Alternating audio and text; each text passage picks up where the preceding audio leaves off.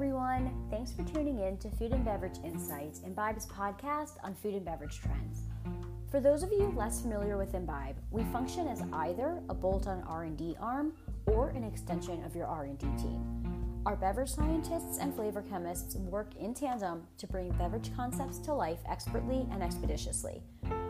We're untethered from any particular manufacturing process, which gives us the flexibility to work on every beverage type and application, and we do. We work with food service and retail brands on sports nutrition, plant-based, dairy, nitro, juice, CSDs, energy drinks, waters, coffee, tea, and everything in between. Since we're able to leverage learnings from active projects in the lab to make predictions as to where the beverage market is headed, we decided to share some of those and other insights with you via this podcast.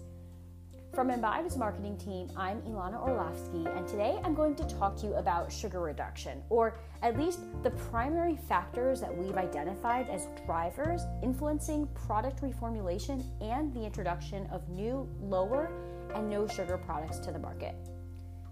While there's some overlap amongst these drivers, I'll speak a little on each of the following: health and wellness, changes to the nutrition facts panel, cleaner labels, sugar taxes, and the rise of keto.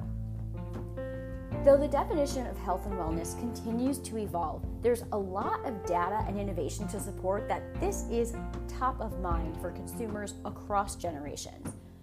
A moving target, of course, can be hard to formulate for, and a recent report by Technomic underscores the dynamism of this tenet with a stat that says 40% of consumers reported that their own definition of healthy has changed in the past 2 years. Regardless of whether healthy means low calorie, healthy fats, low carbs, all natural ingredients, organic or high protein to you, there is general consensus that overconsumption of sugar can contribute to a myriad of ailments.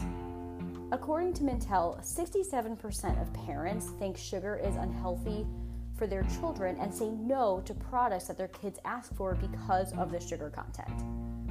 In a 2018 survey conducted by Deloitte, 70% of companies, which included big ones like Dole, Kellogg's, General Mills, and Unilever, had reported that they had already reformulated the salt and/or sugar content in their products to better align with health and wellness policies, which is a perfect segue into the impending changes to the Nutrition Facts panel, which was initially scheduled for January 1st, 2020 for businesses with over $10 million in revenue, and January 1st, 2021 for smaller businesses, though I imagine enforcing compliance will be postponed due to the coronavirus pandemic.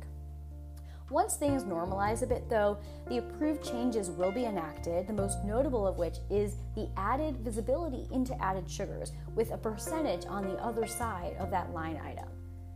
I've seen some nutrition facts panels get ahead of this and even include separate lines for the different types of sweeteners, even non-nutritive sweeteners, to reinforce their commitment to transparency and the inclusion of simply less sugar.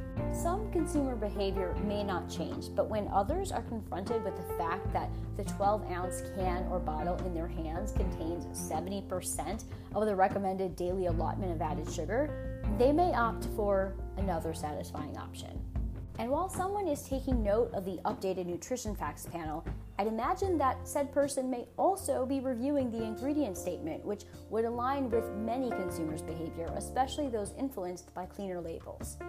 Sure, sugar isn't necessarily a blacklisted ingredient. Its familiarity and pronounceability might even catapult it to the beginning of a shorter list of ingredients, or near the front at least. But there are other sugar-like ingredients that may not be as decipherable to consumers.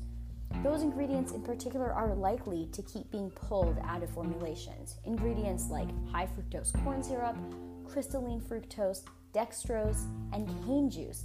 They might be replaced by more naturally positioned sweeteners like maple syrup, date syrup, and agave nectar. Though it's true, those ingredients wouldn't necessarily impact the sugar content. A more likely outcome is that sugar will be replaced by stevia and monk fruit in more products, which will continue to give the perception that they're better options than traditional sugar. There have also been some attempts at curbing consumption of sweetened beverages, the most notable of which is the sugar tax, which has been attempted in several regions across the globe. In Cook County, where I am, though, in Chicago, the tax of an extra 1 or 1.5 cents per fluid ounces didn't stick. I will say there have been varying levels of success in other areas. Some recent data from Britain states that since they implemented their tax in 2017, there's been a 28.8% decrease in the amount of sugar in beverages, though the same article highlighted that some manufacturers are putting more sugar in other typically sweet products like candy, chocolate, and ice cream, and other confections. And the impact of that means that sugar intake actually increased from 2015 to 2018. I will say Berkeley out in California is a success story of sorts, and they have seen a 20% decline in soda consumption since their tax was enacted, but overall the jury is sort of still out on if this tax will hold and will actually contribute to the reduction of sugar consumption. Because this tax would also apply to calorie-free products with sugar substitutes, it's safe to say that this isn't going to have the biggest influence when it comes to why brands should reformulate. The last factor that supports the sustained demand for sugar reduction is the rise of keto, or what I call a slightly misunderstood and sexier version of Atkins. Though the keto diet was initially designed to be used in medicine to treat patients with seizure disorders that were unresponsive to medication, somehow it's seeped into our collective understanding of what healthy might mean for the mainstream consumer. The premise is essentially to eat a low-carb diet. The typical recommendation is that 60 to 75% of your diet comes from fat, 20 to 35% from protein, and no more than 5% comes from carbs. Because of the sort of standard understanding that keto-friendly products are low sugar and low in carbs, many people who aren't willing to fully commit to that diet may still opt for keto-friendly products. 50% of American adults said that losing weight is a top priority, according to the NPD group, and we expect that products that want to appeal to half of the American population, or really likely more, will be formulated with little to no sugar to guarantee resonance. At Imbibe, we've been developing keto-friendly, no and low sugar drinks at an increased rate, but definitely have room in our lab for more. If you're looking to have a positive impact on public health or need support in swapping out sugar with a suitable alternative without compromising sweetness, we have several tools and an entire team to devote to your concept. Get in touch by emailing us at thedrinktank@imbibeinc.com and check out our website, imbibeinc.com, to keep the conversation going or to subscribe to Trendspotting to stay up to date on food and beverage trends. Until next time, keep imbibing.